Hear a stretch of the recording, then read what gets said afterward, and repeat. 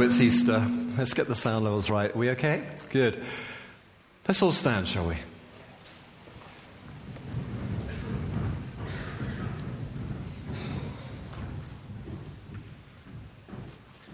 Come, Holy Spirit.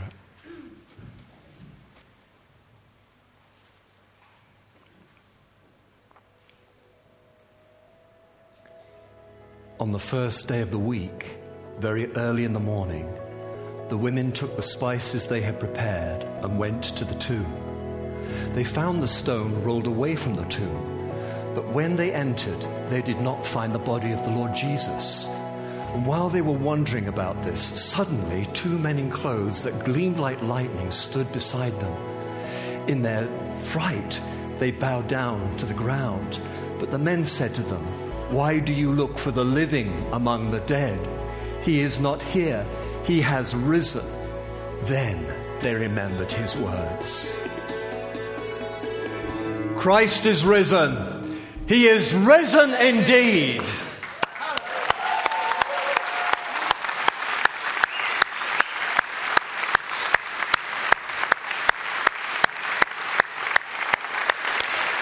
Please sit. You know, Christians typically wear a little cross around their neck, and there's nothing wrong with that. But a friend of mine, a minister in the city, Trevor Withers from Network Church, he started to wearing a little stone around his neck because, quite frankly, we're a people not of the cross, we're a people of the resurrection. So it's my great pleasure to be finishing off this series, Famous Last Words, on this Easter morning. And really, you know, those famous last words have been tripped out every week, and they were all words spoken by Jesus on the cross. And of course, we've also recollected one or two other famous last words. I came across this one. This was by General John Sedgwick, who died in battle. And his famous last words were, "They couldn't hit an elephant at that." That's true. Anyway, Jesus is alive. That's what we believe, that Jesus rose from the dead. And I really want to ask the question, and perhaps spend the next 20 minutes hopefully answering this, at least to some degree. And it begs the question, so what? So what? What does that mean? What does that mean in the 21st century? What does that mean for us today? Jesus is alive. Good news for Jesus. How is it good news for us? Well, I'm going to go back to the cross and to some more words of Jesus there. And this is from Luke chapter 23, verses 38 to 43. It says this: "2 other men, both criminals, were also led out to be executed. And there was a written notice above them which read, 'This is the King of the Jews.' One of the criminals who hung there hurled insults at him. 'Aren't you the Christ? Save yourself and us.' But the other criminal rebuked him. 'Don't you fear God?' he said. 'We are under the same sentence. We are punished justly. We are getting what our deeds deserve. But this man has done nothing wrong.' Then he said, 'Jesus, remember me when I come into your kingdom.' And Jesus answered him, 'I tell you the truth. Today you will be with me in paradise.'" And I want to ask the question, ask it of all of us, ask it again of myself, who is Jesus? Who is Jesus? Who is he to you? You know, on that cross we saw one or two responses. First of all, there was the arrogant criminal, the unrepentant criminal, the criminal full of bitterness. He had the energy, even though he was dying the same death as the Savior. He had the energy in that moment to spit insults at Jesus. He said, you're the Messiah. You call yourself a Messiah. You call yourself a Savior. Save yourself and us. He was mocking him from the cross. He was joining those who were gathered around the foot of the cross, baying like dogs. But then the other criminal, the other one, something else was going on in him. And he said to his friend, his companion, he said, "Don't you fear God? Since you're under the same sentence, we are punished justly, for we are getting our just deserves. But this man has done nothing wrong." What do you make of Jesus? A historical figure? Nobody in their right mind denies that Jesus is a historical figure. It's clear from so many, many different sources. We've even got the original kind of crucifixion, accounts of the crucifixion by Josephus. It was extraordinary. There's no doubt that Jesus lived. But we as followers of Jesus believe that Jesus is alive. And if he is a Savior, if he is who he says he is, do you know your need of him? Do you know that? One of those things that strikes me about this conversation on the cross is that one of the criminals had the foresight, the insight, the revelation, if you like, to believe that Jesus was an innocent man. He was innocent. And as I studied the scriptures this week, I was struck by how many of Jesus' accusers, his enemies, knew that he was innocent. For example, Judas, his betrayer, actually was filled with remorse, went back to the chief priests, gave them the 30 pieces of silver which he'd sold Jesus for, and he said, I have betrayed innocent blood. His own betrayer said, I have betrayed innocent blood. Pilate's wife, the Roman governor's wife, had a terrible night, full of nightmares, night terrors, and in great anxiety went to see her husband, even though he was busy about the affairs of the state. And she burst into the room and said, Pilate, don't have anything to do with that man. He is an innocent man. Matthew 27. Pilate himself, when he had questioned Jesus, when confronted by the Sanhedrin, the Jewish court, when confronted by the mob even, said, I find no fault in him. What do you want me to do with him? There's nothing. This man is an innocent man. 3 witnesses, there's still more. Herod. Pilate thought he could kind of wash his hands of it. So he passed him on to the state governor, who was a kind of puppet governor, Herod. Herod interviewed him and sent him back to Pilate saying, why are we wasting our time on this, my brother Pilate? This is an innocent man. And then finally, as we've already heard, the thief on the cross says, he's done nothing wrong. Now all of this, as Dennis and myself and Rick have helped and hopefully helped you understand, was actually part of the prophecies about Jesus. It says in Isaiah 53 that Jesus would go like a lamb to the slaughter, an innocent lamb dying for us, an innocent man dying for me. So is Jesus your Savior? Do you know your need of him? Well, I have a confession to make here. A lot of the time I don't know my need of Jesus. I'm busy about the work of the kingdom. I'm busy about the work of the church. I'm busy trying to do good works, and many of us are doing that. And actually, when really shove comes to push, I'm not sure. I'm really not sure. I'm not convinced of my sin. I'm hoping that, when all is said and done, that my good works here on earth will go ahead of me, and that it'll win me a place in heaven. And that's so easy to kind of fall into that. When you ask somebody, a friend, not a follower of Jesus, a man on the street, what would you think it would take to get you into heaven? I would almost lay money. I would lay money on them coming back to you and saying, well, live a good life. Live a good life.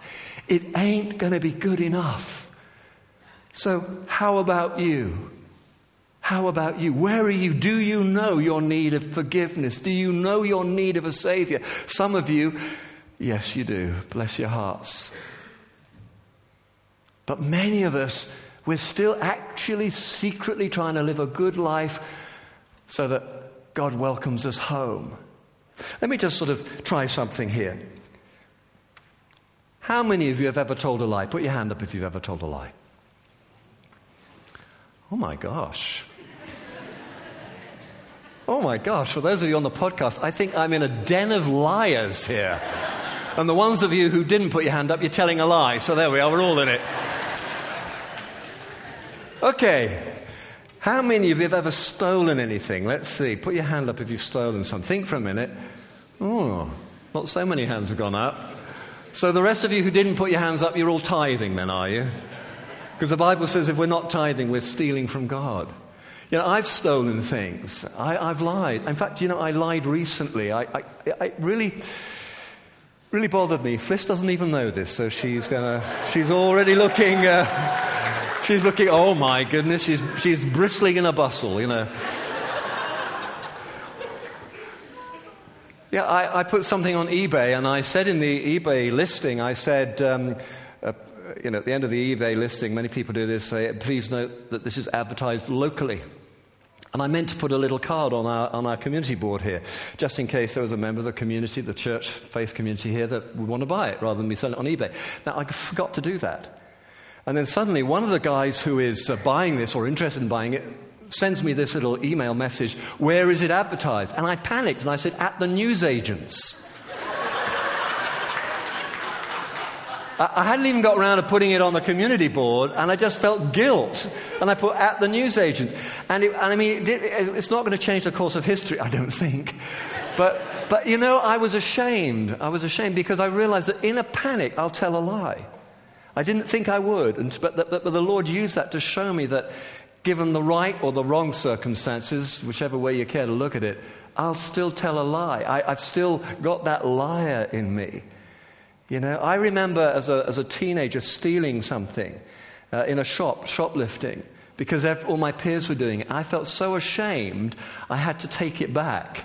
And I'll never forget taking it into the shop, and this time I was spotted as I realized that somebody was kind of stalking me around the aisles. And then I thought, there's nothing else for it, I'm just going to have to go for it. And I took out of my pocket this thing I'd stolen, and I put it back on the shelf. And you should have seen the face of this store detective, because, excuse me, wait a minute, he's restocking the shelves. Suddenly his whole reason of this, the way we had a job, was suddenly meaningless. But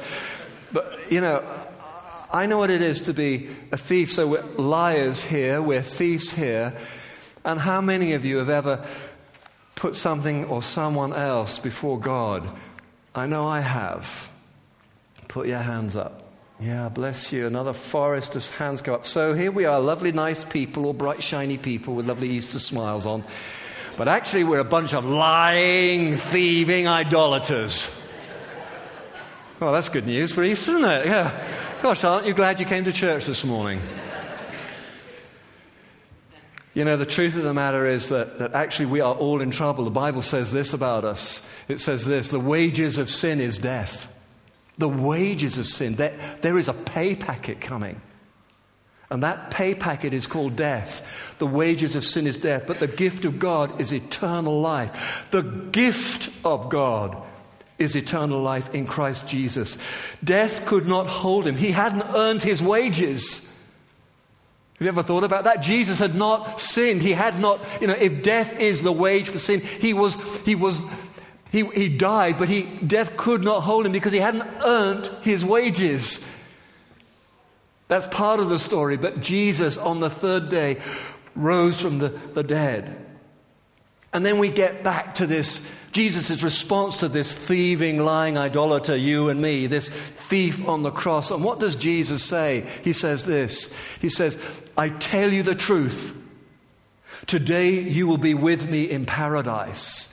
I have read that so many times, but this Easter I've seen new truth in it.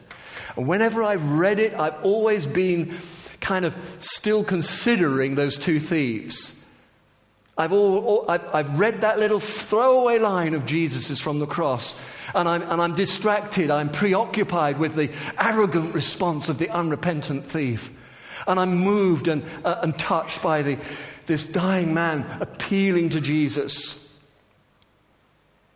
appealing that Jesus would but remember him when he gets into paradise. And what is Jesus' response in this? He says, I tell you the truth. Today you will be with me in paradise. Now think about this, folks. I got this maybe for the first time this week. This thief was on a cross. In about 2 hours' time, the Roman soldiers were going to come with a great big mallet. I should have looked up the name. It had a particular word. At that point, they would break the crucified man's legs. Because until they did that, they did this thing that many have called the dance of death. I was talking about it a couple of weeks ago, where they would heave themselves up on their feet in order that they could breathe. But the pain was so excruciating on their feet that they would drop back and hang from their hands. But unfortunately, in that position, they couldn't breathe. So they would heave themselves up again. So there was this grotesque dance of death going on. Up, down, up, down, up, down, for as long as it took. But very often the Roman soldiers would come with this great big mallet and break their shins. So they hung and the end came rather more quickly. That was what this thief's future held.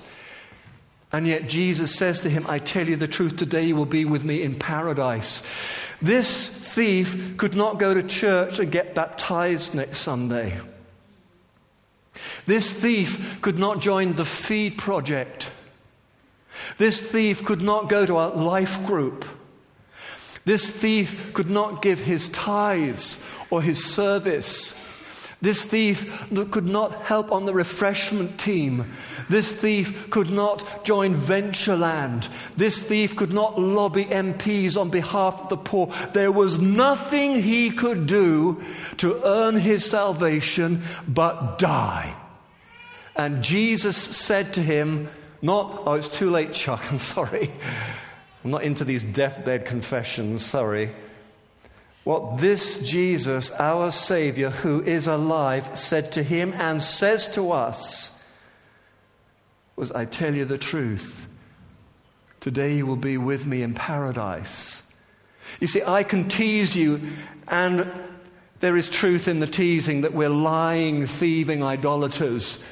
I can tease you with that without, I hope, causing quite so much offense. When I tell you this, that your salvation, your place in heaven, your place around that great table of the Lamb is not dependent upon your good works, but upon the gift of eternal life which Jesus has won for us and bestows upon us. Thank you. Actually, let's give the Lord a clap. It's worth a clap.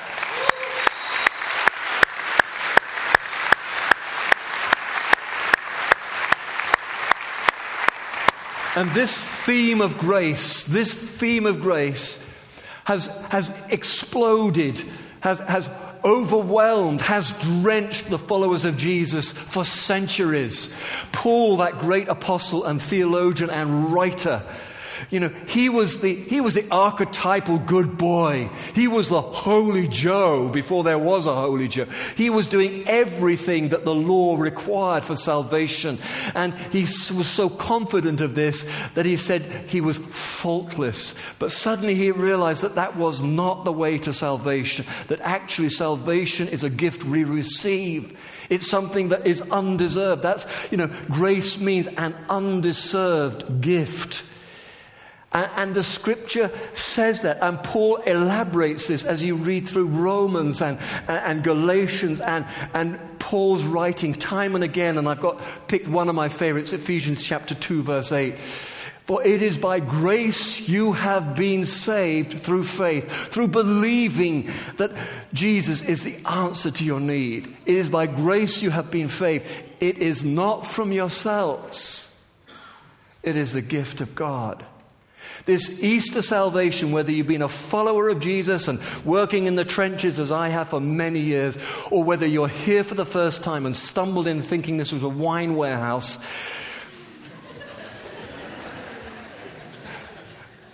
not knowing what you'd come to, the pay is just the same. It's eternal life. It's eternal life. Why do I work so hard? Why do we work so hard? Because it's a response of my love. It's a response, but it's not a way of earning God's love. My service of Christ is a response to his salvation. It's not earning salvation. Do you get it? Have you understood it? Do you realize what Jesus has done to you? You don't have to sweep your sins under the carpet. You don't have to be somebody you don't want to be or can't be. You can be real in Christ's presence because he takes thieves on crosses and Chris Lane and treats them just the same. It is by grace you have been saved through faith, and this is not from yourselves. It is the gift of God. I've asked the worship team to to just come and help us finish with a couple of songs. We usually just finish with one, but I wanted to wait to the worship sort of to the end of the service. I'm going to ask the team to come up now, and I pray, just worship God with every fiber of your being, because He's worthy of our praise. He has risen. He has broken out of the tomb. He's broken into our lives. And the Easter message is salvation for all. Salvation for all. Let's stand.